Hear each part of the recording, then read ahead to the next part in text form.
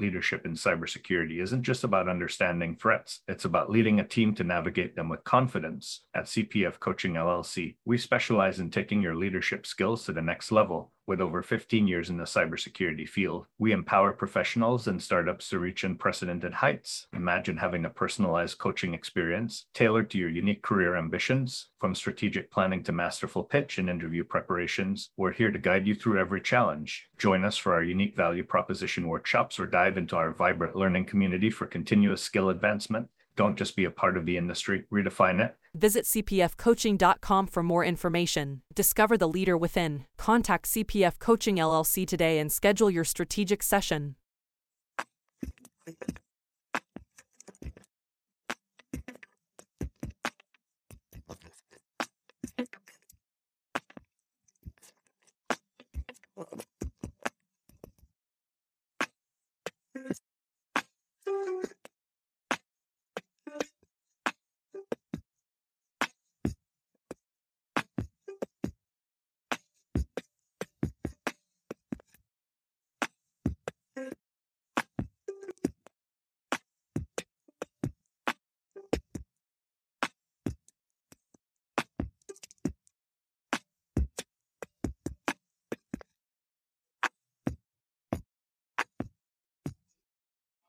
Welcome to another episode of Breaking Into Cybersecurity.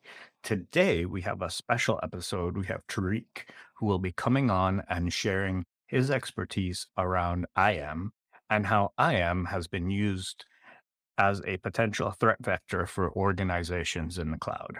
So for those of you who aren't familiar with IAM is, it's identity and account management. Tariq, tell us a little bit about yourself and let's jump into IAM. Any of the opinions that I expressed here, they are my own opinions and they're not the opinions of my previous or current employer. Thank you, Chris. Thank you for having me. So just in terms of my background, I've been in the IT space for more than 20 years. I began my career as a software engineer, did a ton of application development. And interestingly, I began my career in the identity fraud space. I've done all kinds of roles, really. I've been a developer, project manager, program manager, architect, C-suite advisor. But the piece that I have the most passion for is application development, software development, and cybersecurity. Specifically, I've been in the identity and access management space for quite some time. I would say more than 10 years now. A good chunk of my career was spent in identity and access management.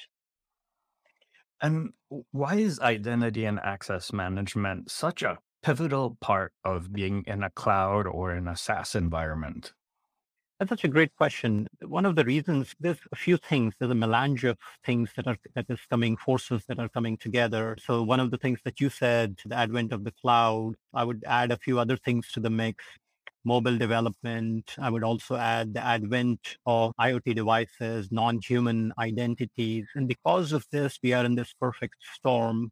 There's really no perimeter. And identity really has become the new perimeter, especially when you're operating in a cloud and a SaaS type of world. Really, the old school methodology of protecting your environment, wall garden, moats, and tall walls, that just does not work in the modern scenario. And identity really has become your new perimeter. And that's why organizations need to pay a lot more attention and put a lot more investment into their identity trust fabric.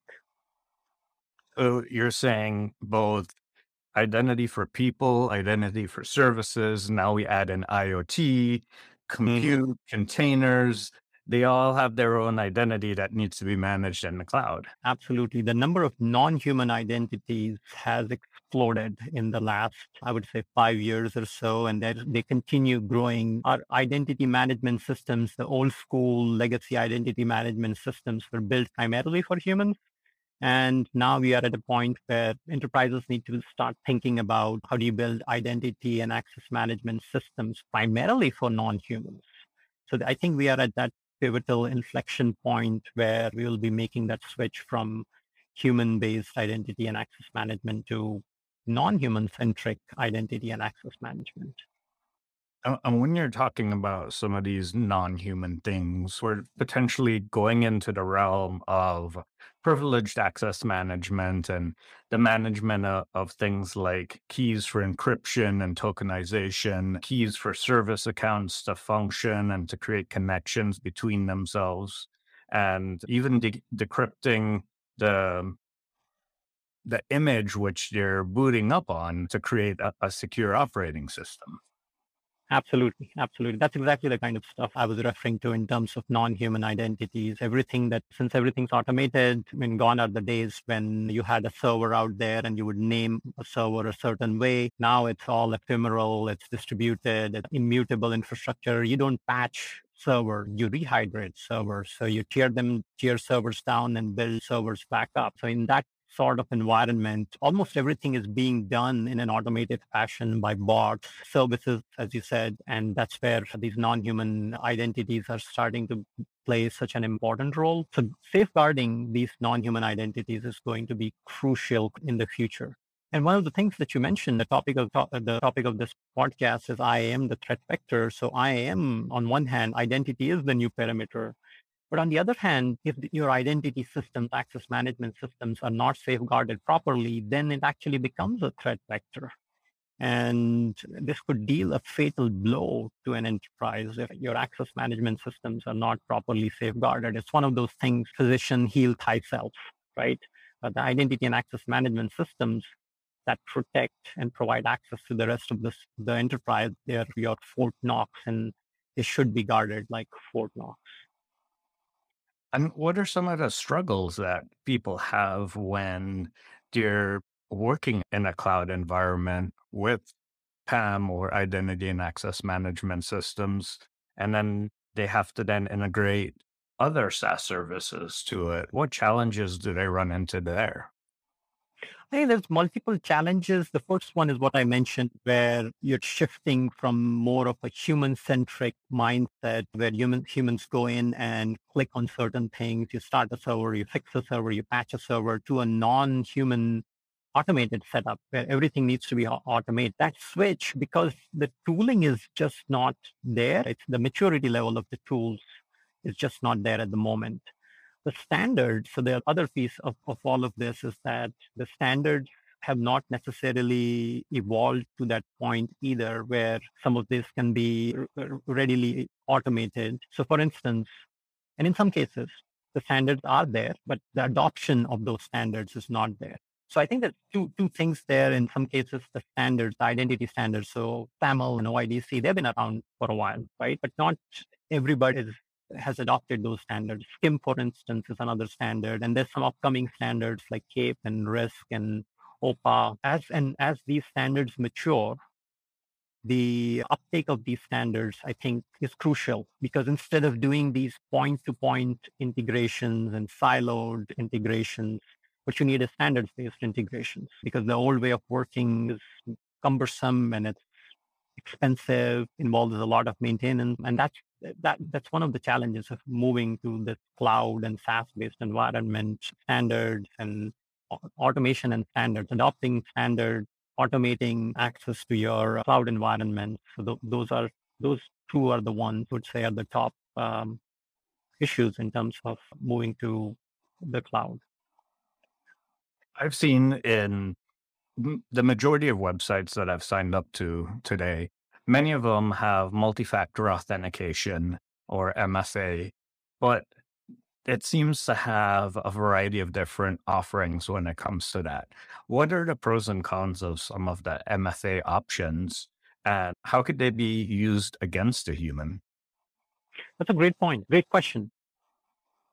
So having no MFA is significantly better than having MFA. Is any kind of MFA is significantly better than having no MFA, right? Because MFA is one of those controls that is remarkably effective, unbelievably effective.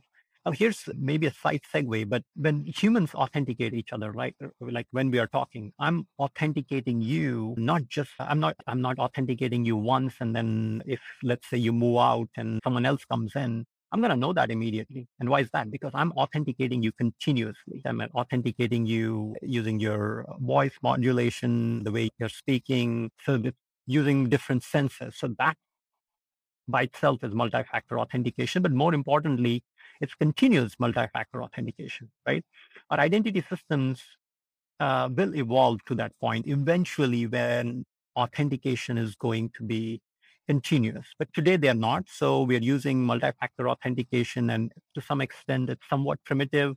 Some of these multi-factor authentication methods, like for instance, the ones that have been exploited quite a bit in the wild, SMS-based authentication, push notifications, these lend themselves fairly easily to social engineering attacks, phishing. So what I would recommend is moving to phishing resistant MFA. So if you're going to use MFA, use phishing resistant MFA. But the longer term solution is to do continuous authentication and not binary authentication just at the beginning of the session. It has to be continuous. So that's true zero trust. And many of these breaches, compromises that we see today, typically the bad actor will authenticate at the VPN or somewhere on the periphery. And once they enter the network, they don't have to authenticate again. And that's not the right model. It's binary. So having this assume breach mindset, zero trust mindset, continuous authentication, continuous authorization, those are more close to real life modeling from an authentication perspective. And that's what I think we will eventually move toward. I know when I worked in the Azure space, they had conditional approvals where even if you MFA'd, if you were coming from an unknown IP, that would be a condition that they would revoke your access for, or Absolutely. they would limit your access. So you might get the email, but you won't get to corporate systems, things like Yeah. that. Is that the type of continuous Absolutely. talking about? That's exactly what I'm talking about. So risk-based authentication, getting risk signals. And one of the standards that I'm particularly excited about, CAPE and risk, where these types of signals are being shared across different applications. So if you're working with a vendor, I would strongly recommend talking to vendors and encouraging them to adopt these emerging standards. Sequence is another one. But as applications start exchanging intelligence, they can make informed decisions relative to riskiness. And based on that, access can be orchestrated. So as you were pointing out, if you're coming from a different IP or something has changed, almost like your FICO score, right? If your FICO score changes based on what your FICO score is, you start losing access to lines of credit. Similarly, when your risk index changes, you should lose start losing or gaining, depending on which way it moves, access level, or maybe you get challenged to step up authentication and those types of things. And it has to be on a continuous basis using some of these emerging standards. So I think that's exactly where we are going. And Azure Microsoft was one of the earliest proponents of CAPE, and they have what you were referring to, CAE, conditional or continuous access evaluation is a product that Microsoft rolled out, I think, a year or so ago. And that's exactly the kind of authentication, continuous authors is what I was referring to. And as we think about application to application communication or non-human communications, a lot of them are going towards an API-based communication path. How do we ensure that the attack vector through an API is properly vetted so that a machine that comes in or a threat actor that comes in looking like a machine only has access to what they had access to or should have access to? Yep, there's multiple ways of accomplishing this. So least privilege is absolutely one way of making sure that even if there were a compromise, the blast radius is limited, very limited. From an API security perspective, one of the enduring paradigms out there for API security is the use of proxies or some type of control point where you can enforce policies. And these policies can be dynamic, right? So policy-based access at these choke points, proxies is one way of doing it. And one of the avenues for and I would say very common avenue for exploiting APIs is by leakage of secrets. Extremely common to find secret API tokens leaked in a public GitHub repository, for instance.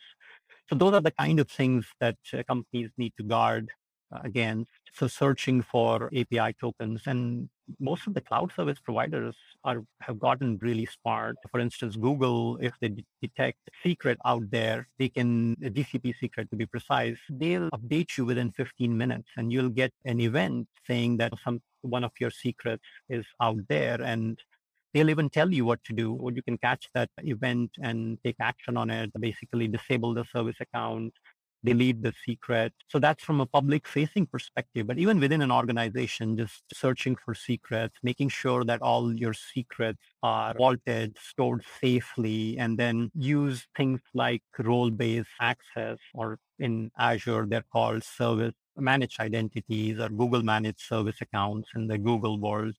There's different ways of making sure that an entity is authorized to access a secret. So you store the secrets away in a vault somewhere and then use these native constructs in order to access the secret. So that is probably the best way to secure these APIs. Would you roll the secrets at a consistent or irregular point, like the old Nest standard, to change your password every 90 days? Or do you believe that we've gotten sufficiently able to detect when these secrets leak to where we might not need to roll them on a basis? That's a great, it's an interesting question, and it's a trick question, I think. And I say that because you're damned if you do, you're damned if you don't thing. So if your detection mechanisms are sophisticated enough, you don't have to rotate your secrets very often.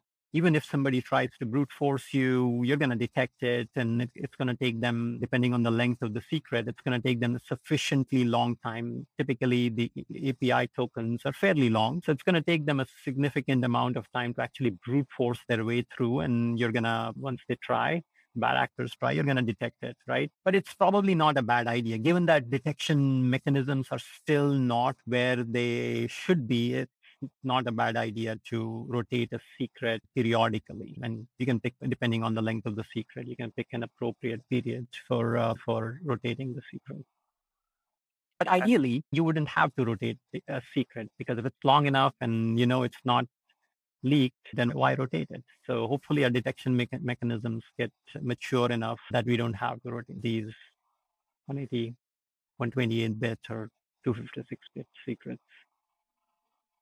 And when you think of privileged access management and insider threats, would you recommend to roll those privileged secrets and access to those vaults with change of important individuals in that organization that might have access to them?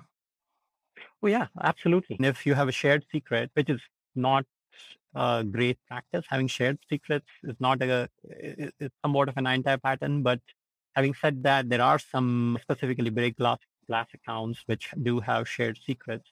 So when people who have knowledge of the secret leave, and that's why it's probably not a bad idea to rotate these secrets, especially when somebody leaves or at a certain periodicity or after every use. Those are the common mechanisms to rotate these secrets. So absolutely, I would recommend rotating secrets when anybody who has knowledge of the secret leaves the org. So for our audience, a break glass account is an emergency account that has an escalated level of privilege that you can use in case of an emergency. So sometimes they might have super admin rights or full access to a certain environment, depending on how you're created. So for those that don't know what a break glass account is or haven't been in an environment with it, that's what you're for. Yeah, sometimes they're also referred to as firewall accounts. I'm not goes with the break glass metaphor, so they're also referred to as firewall accounts. Thank you so much for joining us today. If you had to share 3 IAM secrets or tips of advice for those that are managing identity and access management, what would those be? Wow, just down to 3. I would say implement SSO, single sign-on. So centralize authentication, because if you don't centralize authentication, it's going to be awfully tough to implement any type of secrets policy. So I would say that would be one of the first things to focus on. For those whose identity and access management programs are relatively nascent, I would say start there, centralize your authentication. I would recommend rolling out passwordless. So maybe that's a second tip, but part of that, it goes with that. Secondly, I would say multi-factor authentication, more specifically phishing resistant MFA. As I was saying, the MFA control is one of the most effective controls, the most in terms of getting your bang for your buck. I think it's one of the most effective controls out there, and brownie points to those who implement phishing resistant MFA. So that would be the other tip. And then I would say privileged access management. Privileged access management is a force multiplier for hacking breaches. So it's really important to make sure that you have PAM and good secrets management hygiene.